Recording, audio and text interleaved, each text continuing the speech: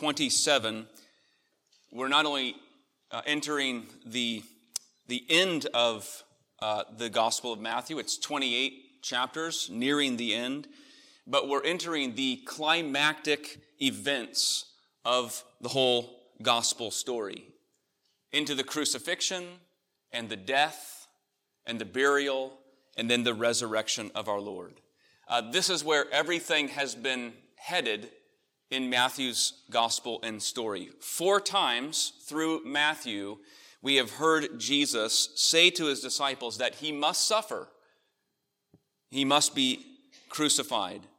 And so the crucifixion event casts this shadow that reaches all the way back to the first chapter of Matthew and the birth of Christ. And even though these are events that we know took place nearly 2 millennia ago, as we read them, as we contemplate them, we are in a way entering a kind of holy ground, because these acts of God, more than any other act, reveal to us the very heart of the God we worship and his very redemptive purposes. It is a kind of holy ground, but it is a very different kind of holy ground. It's not the sacred place of a temple or the holy place of a sanctuary. There's no throne. There's no exalted king here. Matthew and the gospel writers identify this space and this place as Golgotha, the place of a skull. This is a place of mockery, of open shame, public humiliation, gruesome suffering, and the shedding of blood. And we, from Matthew, give our attention to that place, to that ground. That is the ground, more than any other, that gives shape to us as Christians and as Christ followers. So Matthew chapter 27, beginning at verse 27. Listen now to God's word. Then the soldiers of the governor took Jesus into the governor's headquarters, or praetorium, and they gathered the whole battalion before him, and they stripped him, and they put a scarlet robe on him. And twisting together a crown of thorns, they put it on his head and put a reed in his right hand. And kneeling before him, they mocked him, saying, "Hail, King of the Jews!" And they spit on him, and they took the reed and they struck him on the head. And when they had mocked him, they stripped him of the robe, and they put his own clothes on him and led him away to crucify him. As they went out, they found a man of Cyrene, Simon by name. They made or compelled this man to carry his cross. And when they came to a place called Golgotha, which means place of a skull, they offered him, Jesus, wine to drink mixed with gall. But when he tasted it, he would not drink it. And when they had crucified him, they divided his garments among them by casting lots. Then they sat down and they kept watch over him there. And over his head they put the charge against him, which read, "This is Jesus, the King of the Jews." Then 2 robbers were crucified with him, one on the right and one on the left. And those who passed by derided him, wagging their heads and saying, "You who would destroy the temple and rebuild it in 3 days, save yourself. If you're the Son of God, come down from the cross." So also the chief priests with the scribes and elders mocked him, saying, "He saved others, he can't save himself. He's the King of Israel. Let him come down now from the cross, and we will believe in him. He trusts in God. Let God deliver him now, if he desires him. For he said, 'I am the Son of God.'" And the robbers who were crucified with him also reviled him in the same way. When you think about the biographies of great or influential figures throughout history, or perhaps even still living today, could be a theologian that comes to mind, could be an artist, perhaps a scientist or sports figure, could be St. Augustine or Michelangelo and Albert Einstein. One thing you will never, ever read in any biography about them is that they were born in order to die. If the figure is no longer living, there's usually a mention of their death in the biography. And maybe there's some detail about how they actually died. Could have been full of pain and prolonged. Could have been an accidental death. Maybe it was an ordinary death. Maybe it was heroic. But they are never said to be born for the purpose that they would die. That's true of all religious founders as well. It's true of Muhammad. It's true of the Buddha. Their deaths are mentioned, but they did not come in order to die. They weren't born in order to die. Which is why Matthew and all four of the Gospels as a genre are so unique. Not only is the death central in the story, but the meaning, the purpose of his death is what takes center stage. What does this man's death mean? What are the gospel narratives as a genre? They're hard to classify. If you ask the world, and you came and read this and came to the crucifixion, they might conclude, well, it's a tragedy. But it's not a tragedy at all. The Gospels end, all four of them we know, with the resurrection of Christ. He's risen. He's our reigning Lord over all things. But they're not mere biographies either. They're not simply recalling Jesus' main events of his life.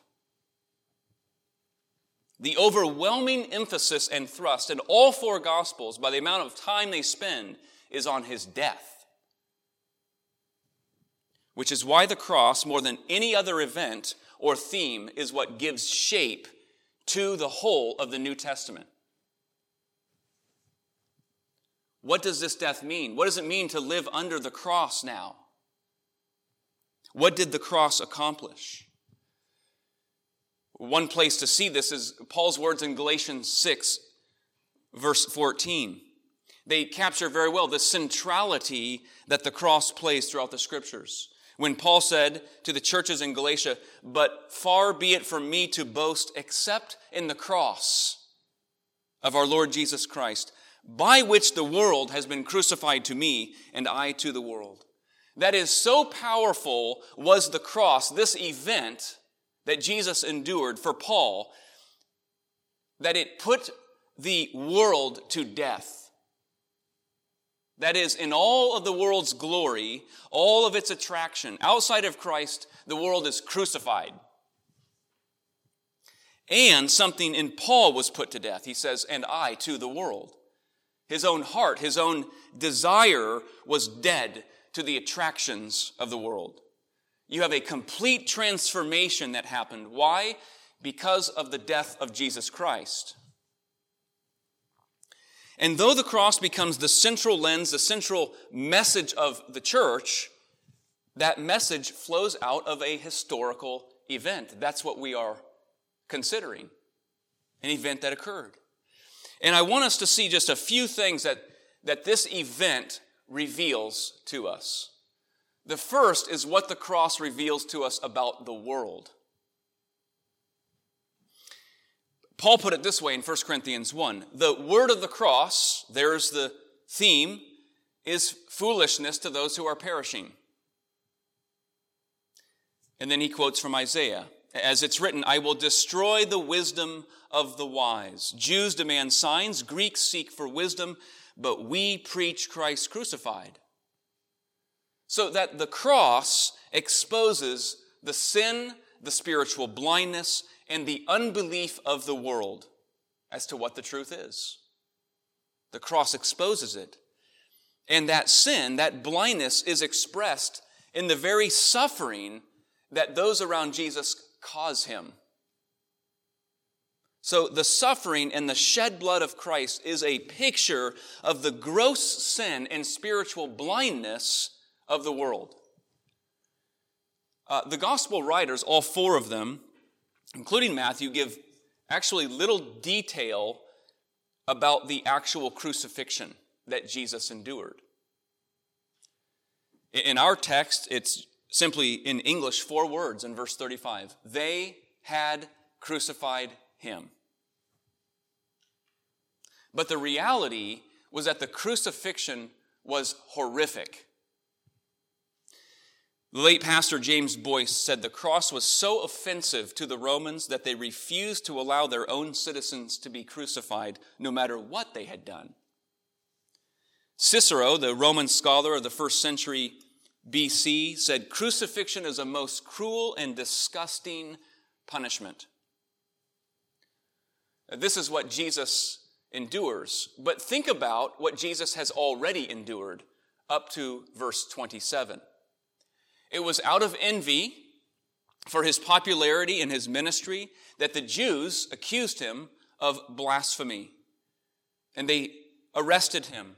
They tried him before the Sanhedrin, the high Jewish court, and then they delivered him over on Good Friday to the Romans and Pontius Pilate. The Romans then accuse him of treason, and under pressure, Pilate releases Barabbas, this notorious criminal. And they hand Jesus over to be crucified, sentence him to death. But then we're told in verse 26, the verse just before our text,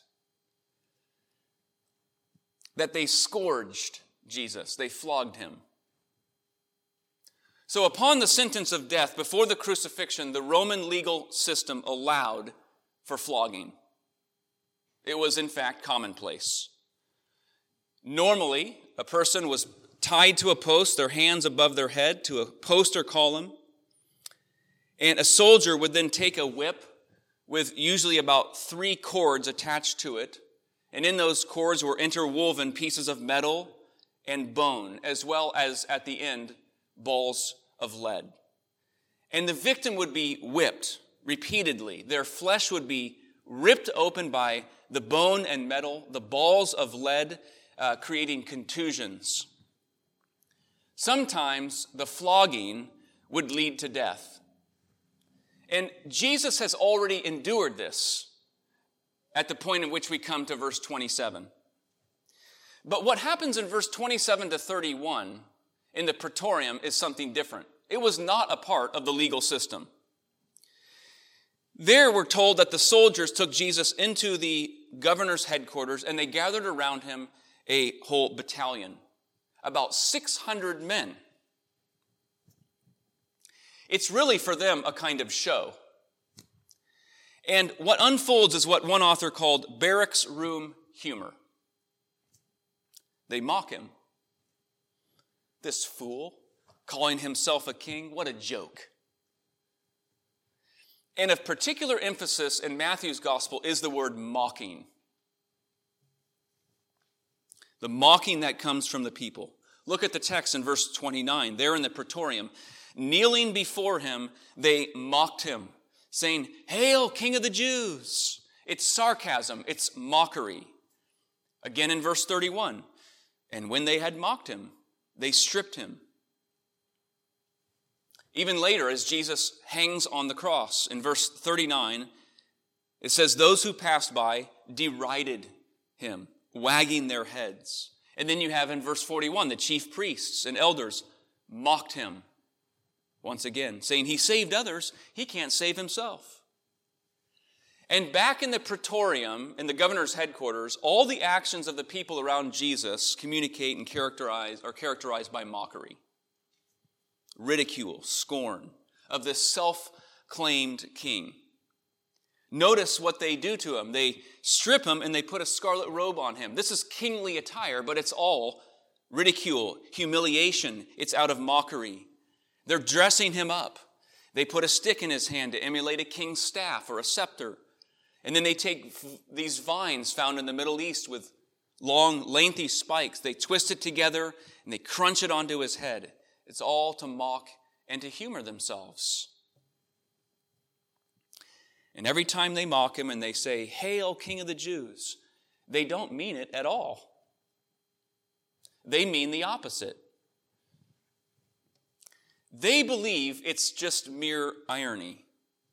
Who is this who thinks himself a king, about to be crucified? But the deeper irony is that the king they mock the one they mock as king is king. Sin and unbelief has blinded the minds of unbelievers, and the suffering and cross of Christ reveals it. It reveals it today as much as it did in our Lord's day, in his earthly ministry and his actual cross.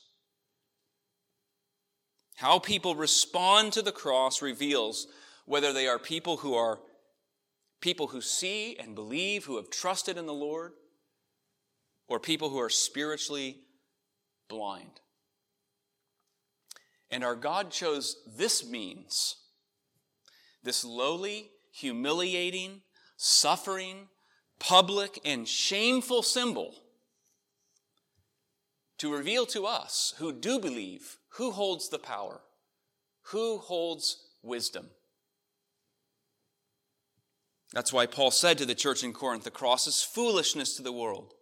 But then he goes on and he says, God chose what is foolish to shame the wise, what is weak to shame the strong, what is lowly and despised to bring to nothing things that are.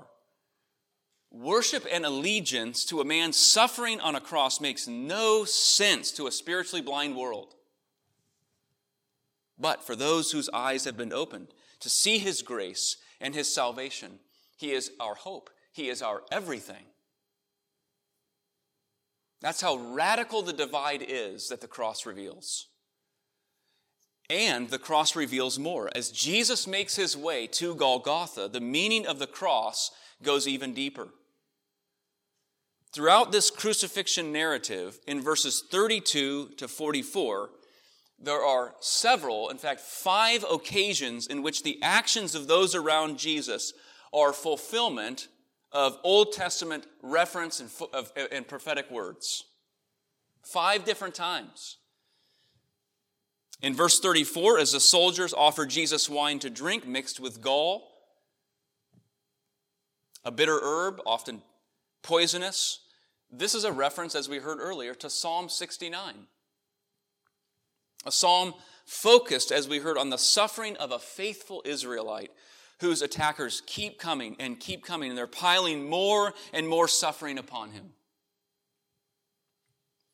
Then you have 3 references, all from Psalm 22, that are played out.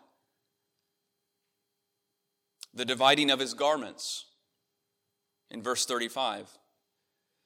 Those deriding him and wagging their heads in verse 39. The chief priests and the elders mocking him in verse 43. They're all references to Psalm 22.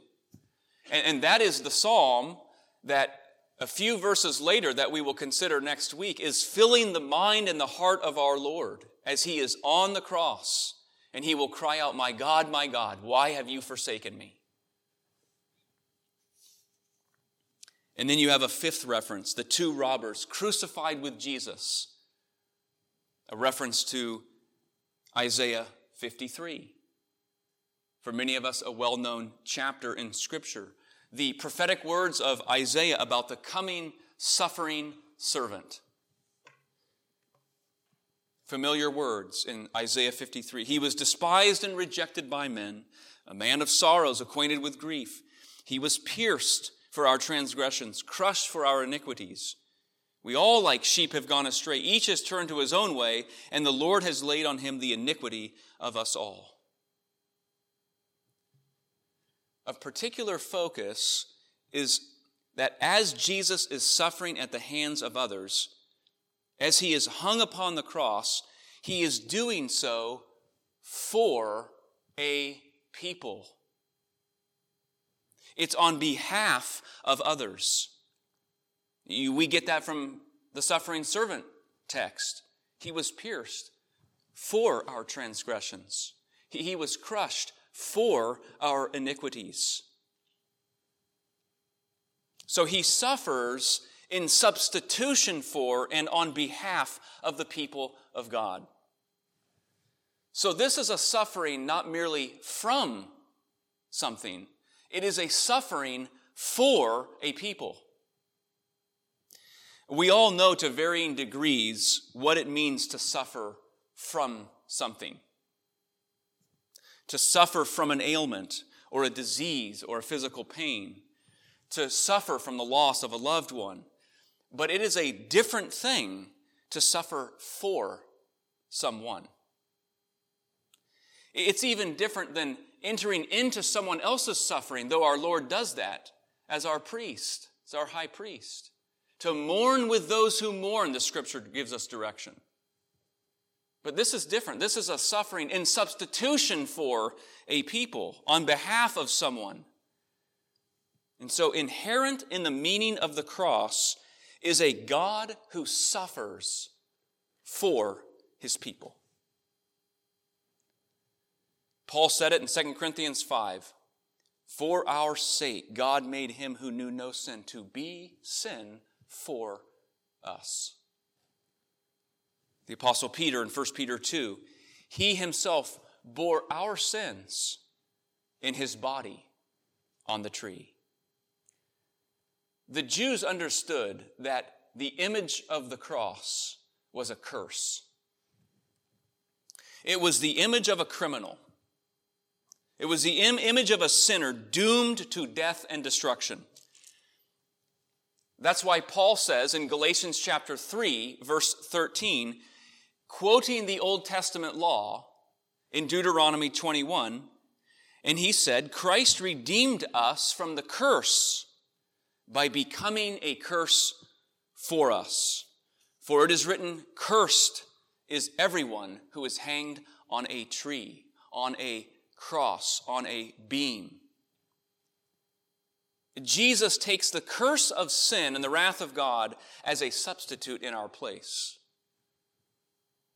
As John Calvin put it, he took our place and became a sinner, subject to the curse, acting in our name. Amazing love, how can it be that you, my God, would die for me? Did he die for you? Has he taken your place on the cross that you would know his forgiveness? Do you know the love of God? That love for you. And the cross is just that. It is a demonstration of the love of God. This is a love that is sacrificial. This is a love that redeems. This is a love that gives. Next week begins a season that Christians in many, many parts of the world call Advent. Advent means nearing, arrival, coming. We anticipate the celebration of Christ's coming and birth into the world. But he comes into the world and he is born in order that he would go to the cross and be crucified and risen from the dead. He comes to give his life. It is a giving love, this love. R.C. Sproul said, the love of God is the love of a God who gives. The most famous verse in the Bible underscores this fact. God so loved the world that he gave. He gave his only son. What's remarkable is how the cross throughout the New Testament becomes such a primary paradigm and lens that gives shape to the church, to Christian faith, to Christian living. We're told in verse 32 that as Jesus, beaten and bruised, makes his way from the Praetorium to Golgotha, he is carrying a cross, a beam. And it says, as they went out, they found a man of Cyrene, Simon by name. And they made this man, they compelled this man to carry his cross. Little is known about Simon. We have one verse here about him. Mark tells us he is a father to Alexander and Rufus. And Mark says this man was simply coming in from the country. He's just a passerby. The church father Athanasius said Simon represents the common man. He represents you. He represents me.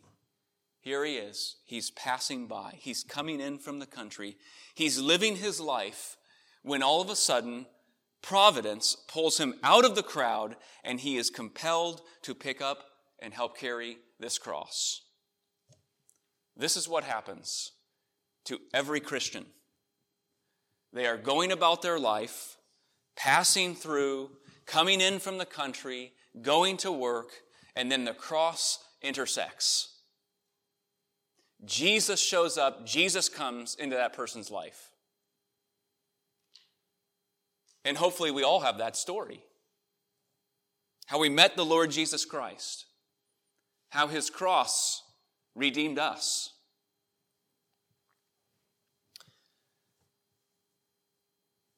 I want to leave us with a few ways that the cross should be giving shape to our Christian faith. First, the cross calls us to be crucified. To crucify the old nature, the sin nature in us. It's really astonishing but true that Paul uses the verb in the New Testament to crucify almost as many times of himself as he does of the Lord Jesus. I have been crucified with Christ, Paul says in Galatians 2. In Romans 6, we know that our old self was crucified with him. Put to death, mortify, and crucify the sin in you, that which is of your flesh or your earthly nature. This is the great calling of sanctification and growth in Christ. It is a cruciformity, a cruciformed life. It is a life shaped living under the cross, putting to death that which is earthly in us. What needs to be put to death in your flesh? Secondly, the cross calls us to a life of love. But this love has a particular shape. It is a cross-formed love. We know what our Lord has taught us and commanded us. Love one another. As I have loved you, so you must love one another. Love takes shape and definition by the cross. Romans 5:8, but God demonstrates his own love for us in this, that while we were sinners, Christ died for us. It is a costly and sacrificial love. What did our God do in Christ to demonstrate this love? He moved toward us. He came into our world. He engaged our lives. This is a love that does not shy away from other people. This is a love that is defined by moving toward other people, to engage them in their world, to seek their good. Who is God calling you to love? And then finally, the cross calls us to give up our lives for the worship and glory of God. Romans 12 says, I appeal to you, brothers, by God's mercy, to offer your bodies as a living sacrifice, holy to God. This is your spiritual worship. Offer your bodies as a living sacrifice. Though COVID has disrupted, it seems like so much in people's lives, ministry, worship, there, from the beginning, was a haunting question, and it continues to surface for me. And it centers around risk and the worship of God. That while the world and our many societies around us, some of their greatest aim is the preservation of human life. Human life has great value. The protection of life. Yet what worth, what value would we ever assign to the worship of God? To devotion to God? What risk are God's people willing to take that the gospel and the glory of God would be made known? We see that worth. We see that worth in Christ, in the one who loved us and gave himself for us. Let's pray together.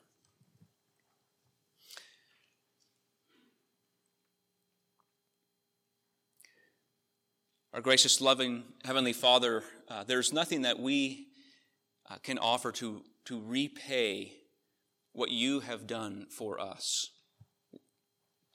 But we pray, O Lord, that the cross would increasingly define our lives, that it would increasingly take hold of our heart and our love and our affection in life for you, for our brothers and sisters, even for our enemies. We pray that our lives, Lord, would be lived out through our life in you, through what you have done on our behalf. We pray that it would grip us, that it would humble us, that it would break us in ways, that we would be vessels used for your purposes. Lord, how we thank you for the redemption that we have, that you have substituted your Son for us. We pray that you would, by your grace, cause us to create margin, space, and time to think upon these things, that they would rest and sink deeply into our hearts and take deep root, that we would bear much fruit. So we pray out of it, Lord, that you would cause the fruit of the Spirit to take shape in and through us. And we pray, Lord, that the cross of Christ would cause us to be one, that we would have joy and thanksgiving together as your people for your great work in us and for us. And we pray all these things with thanks in Jesus' name. Amen.